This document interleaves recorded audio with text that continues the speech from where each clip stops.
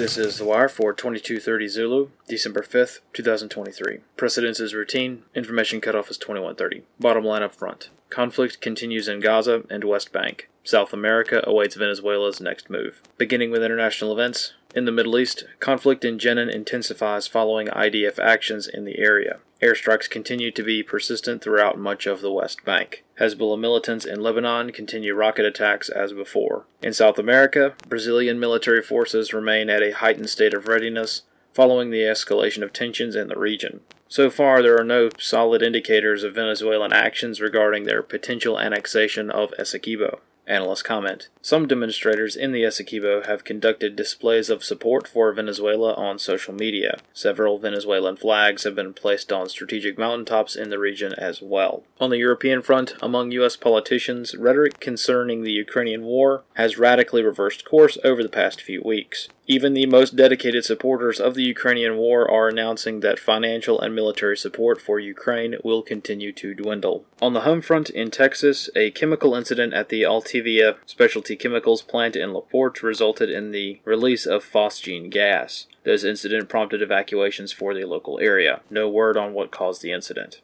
Analyst comments for this wire. It is currently unclear as to whether or not Venezuela will actually go through with plans to invade Guyana. Posts on social media, which are the only insight into the remote region, remain wildly variable and extremely unconfirmed. If Venezuela were to launch an invasion, terrain will likely be the biggest limiting factor, as Guyana's entire military, using 2018 numbers, is roughly the size of the Dallas Police Department. Additionally, if an invasion were to occur, it would be difficult to determine virtually any information, as the Essequibo region is largely untouched by civilization. This concludes The Wire for 2230 Zulu, December 5th, 2023.